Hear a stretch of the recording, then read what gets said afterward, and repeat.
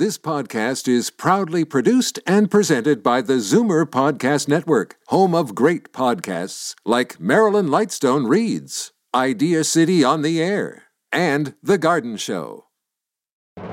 You're listening to the Zoomer Week in Review, brought to you by CARP, giving you the opportunity to get involved and make your community a better place for seniors. Find out more at carp.ca.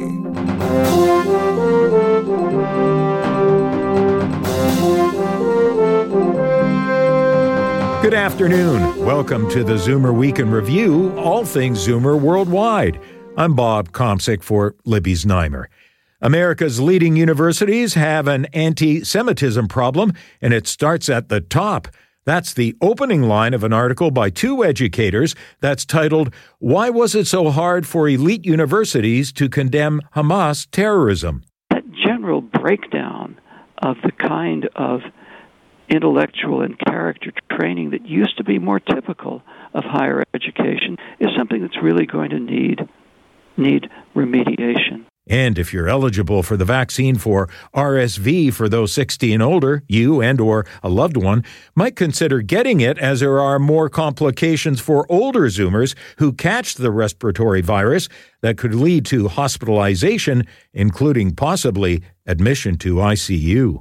And most importantly, older adults has the highest mortality rate from the RSV infection, more than 6 times larger than the rate among children younger than 1 year of age. But first, here are your Zoomer headlines from around the world. Adults with ADHD are nearly 3 times more likely to develop dementia, according to new research.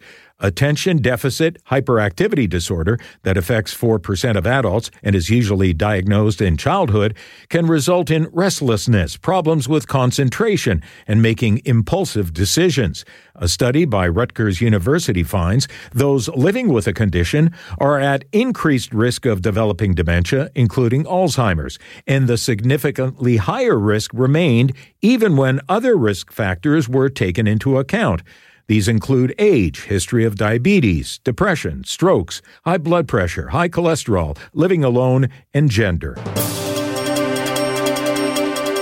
Bad news for red meat lovers. Research finds eating more than 1 serving per week is linked to a higher risk of type 2 diabetes. Those who ate the most red meat had a 62% higher risk of developing the condition compared with those who ate the least.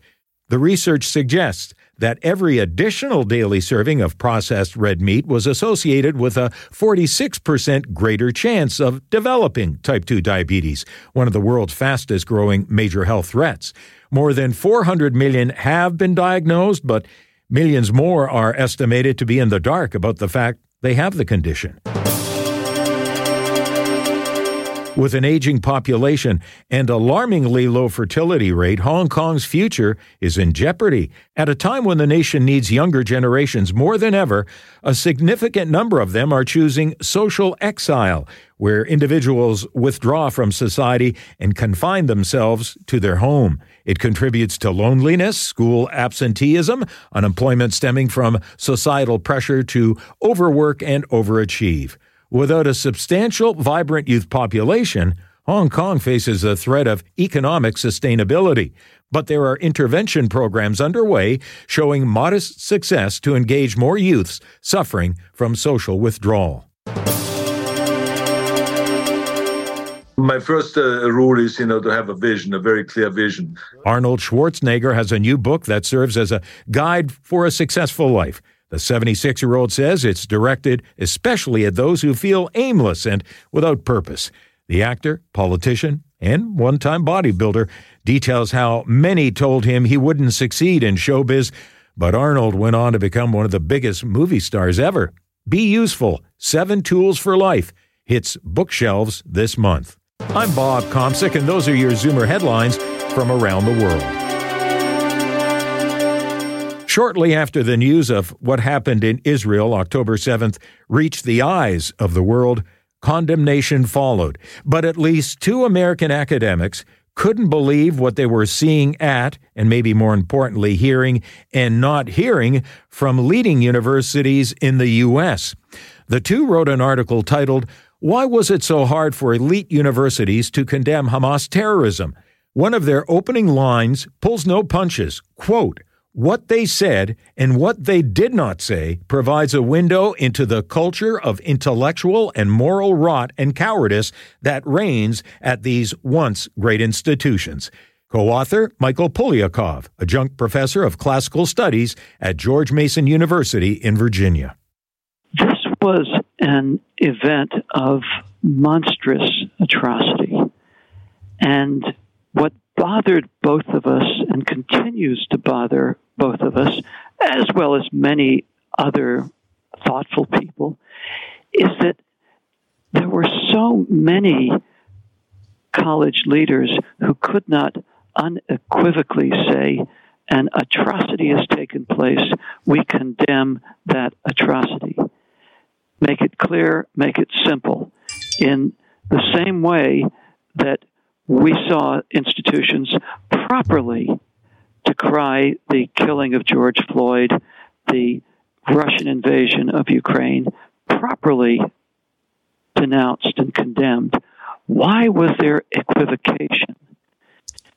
And then, of course, the part of this, which we didn't really go into quite so much, what produces a campus culture in which students would pass out posters of a paraglider, in other words, would glorify terrorism and issue statements that essentially laid the blame on Israel for being so horrifically attacked, for losing so many civilians in a terrorist attack. Those are the things that motivated us to write as forcefully as we did.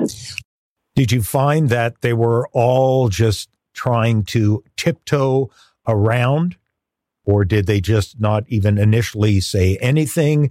Did they have to issue several statements till finally maybe getting to where you and your colleague feel they should have gone immediately? Exactly that. We keep asking ourselves, why was this so difficult to see this as a moral outrage against the world? We were not expecting them to come down on one side or the other of the two-state solution or to endorse a political program. We would not have expected that, nor should it happen from university leadership.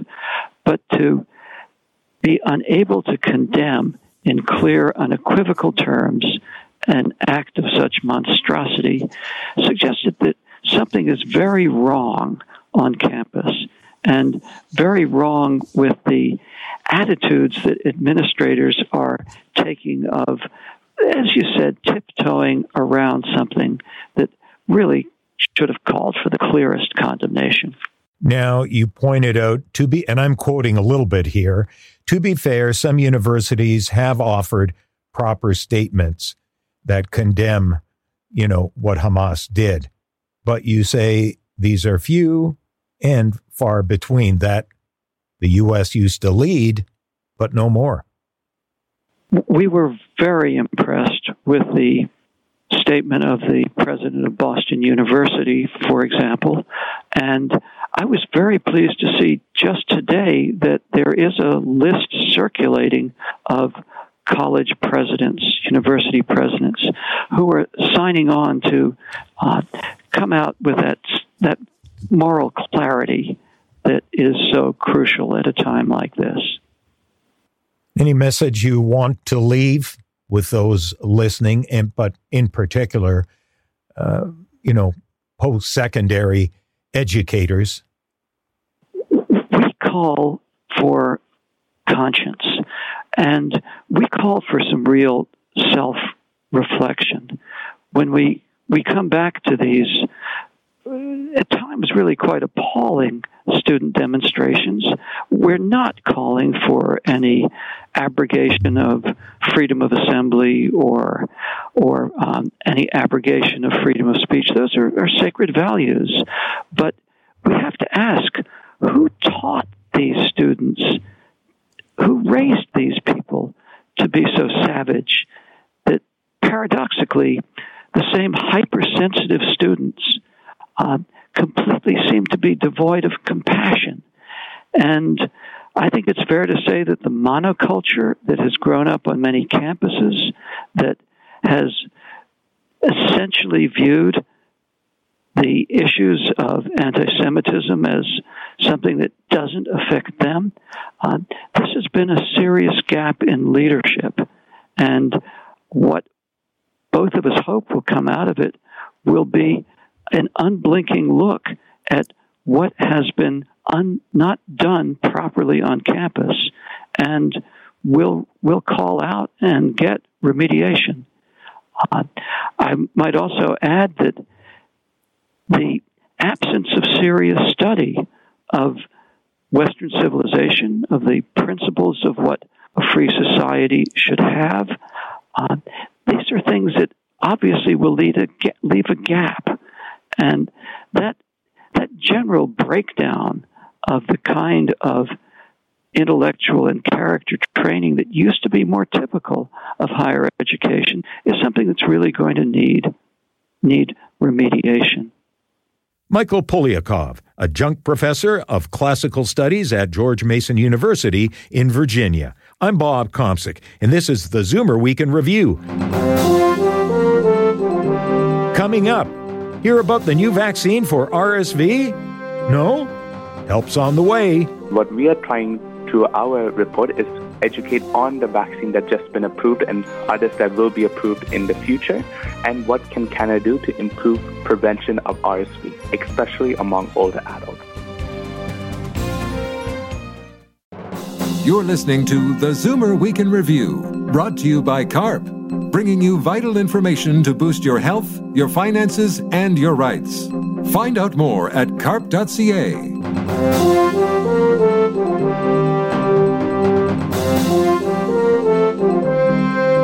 Remember the triple-demic of last fall and winter? Seasonal flu, COVID, and Respiratory Syncytial Virus, or RSV.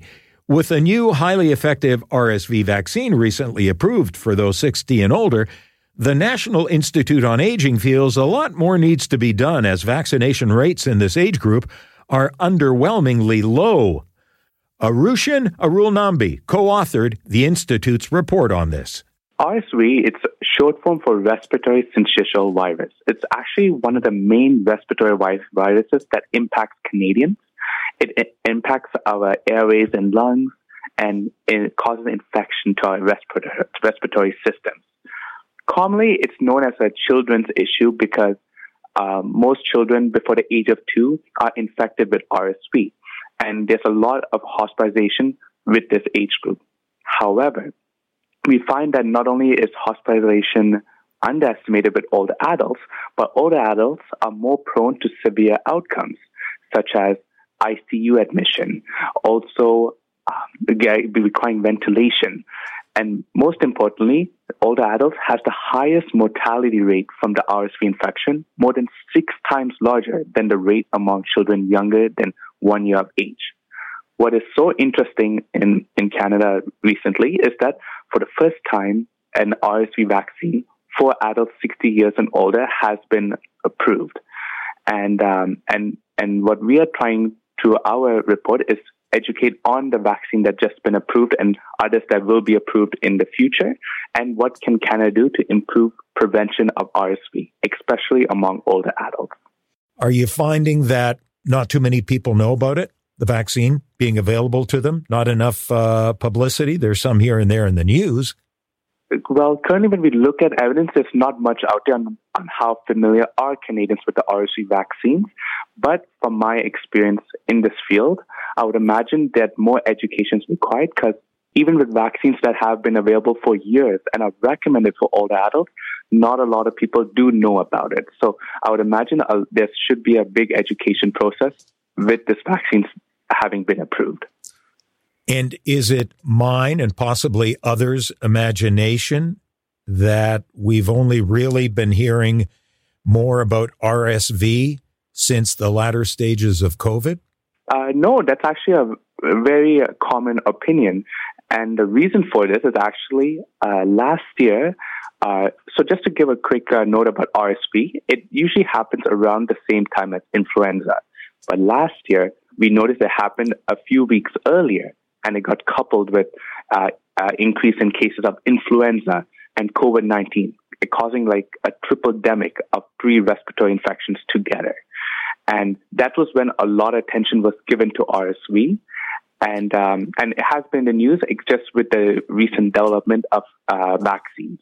So really, would you say then, from your knowledge, that it's actually been around, as you said, it's more common in children, but not too many associated it with adults until just the past year or so?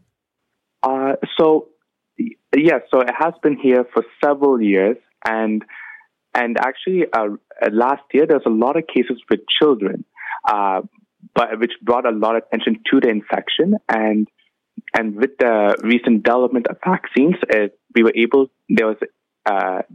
development when it comes to helping prevent this infection for older adults, which have been known to face a lot more complications. So it really looks like it's more RSV. The acronym has just made headlines more as a result of the pandemic, not that it's really all that new. Could it be a case that a lot of people merely took it as being seasonal flu, because there are a lot of similarities, right, with the symptoms? Definitely, and it's actually for most when they get the RSV infection, they get cold-like symptoms, which usually do recover in 1 to 2 weeks. But the reason the vaccine has been approved, because we see for certain populations, such as older adults, those who are immunocompromised, or those with high-risk medical conditions, that when that infection lingers, it does cause a lot of issues, such as hospitalization and even death. Is there a major difference with the effect on an older person between seasonal flu versus RSV? If there is, what is the main difference, the main threat to one's health? So when we look at it compared to other viruses, we see that RSV symptoms actually take longer to appear and actually are more contagious than the flu. And also when we look at the symptoms, even though there's a big overlap with the flu, one thing we especially notice is that those with RSV is less likely to have fever, which makes it prone for especially older adults to go and get this checked up on. Okay, so what are you recommending? In the title of your report, you say it's time for action. What, aside from publicity, do you and your colleagues recommend be done here? Yes, so in our report, we provide 9 evidence-informed policy recommendations that can be used by governments, health authorities, healthcare organizations, and even healthcare providers. These include 1, providing the RSV vaccinations free of cost to certain populations. Secondly, providing clinician education support around these vaccines, as we know the impact healthcare providers can have in getting more uptake of these vaccines. And another one I would like to highlight is also improving surveillance of not only just RSV infections, but also the monitoring of the uptake of vaccines moving forward. Arushan Arulnamby from the National Institute on Aging and co-author of the report addressing the significant impact of RSV infections among older Canadians. It's time for action. And that brings us to the end of this week's edition of the Zoomer Week in Review. I'm Bob Komsic for Libby Znaimer. Thanks for joining me. Be sure to come back next week to stay up to date with all things Zoomer worldwide. Zoomer Week in Review is produced by Zeev Huddy, Christine Ross, and Paul Thomas. Technical producer, Justin Eacock. Executive producer, Moses Znaimer. This podcast is proudly produced and presented by the Zoomer Podcast Network, home of great podcasts like Marilyn Lightstone Reads, Idea City on the Air, and The Garden Show.